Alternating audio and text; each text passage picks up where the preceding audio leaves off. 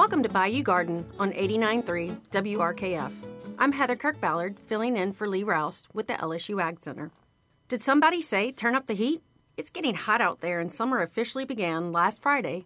We are very fortunate in many ways to live in a state that allows a year-round growing season for flowers and vegetable gardens. Louisiana gets on average 108 days of rainfall, dumping 63 inches of rain. This makes the long, hot, and humid summers combined with mild winters a great place to grow. So how do we get our plants through this hot summer, especially in extended periods of drought followed by downpours? Well, mainly by making sure that the plants do not become too stressed. As it heats up, many plants, especially smaller, newly planted plants, will become stressed by the heat. And don't forget about those container plants. They will become even more dependent upon the home gardener for help. They mainly combat the heat just as we do, with water. Plants use evapotranspiration to cool themselves by transferring water to their surface, kind of like sweating for us. So here are a few tips to help your plants survive this summer heat. Tip 1. Ensure that the plants are established before the summer really heats up. We still have 3 more months of solid heat in Louisiana, with July and August being the worst.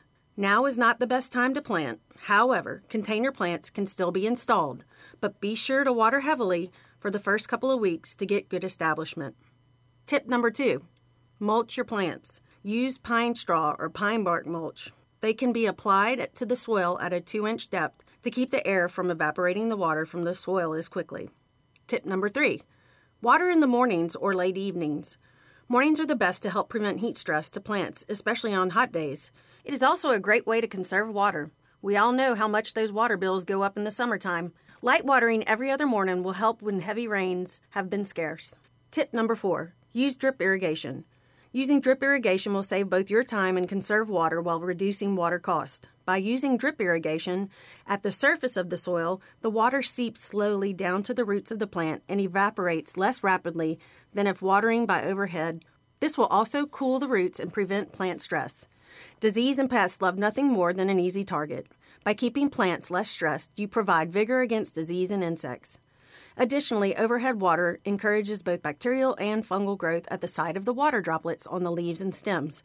So all in all, drip or soak hoses are the way to go. Tip number 5, provide shade.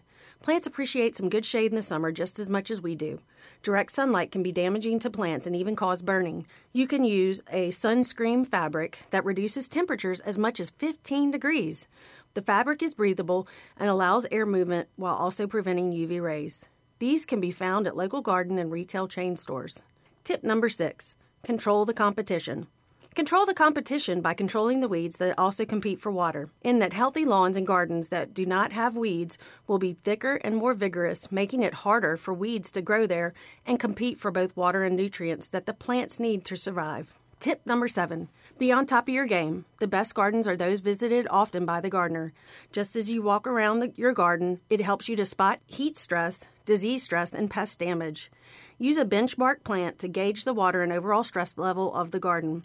Large leaf plants will show signs of wilting long before other small leaf plants.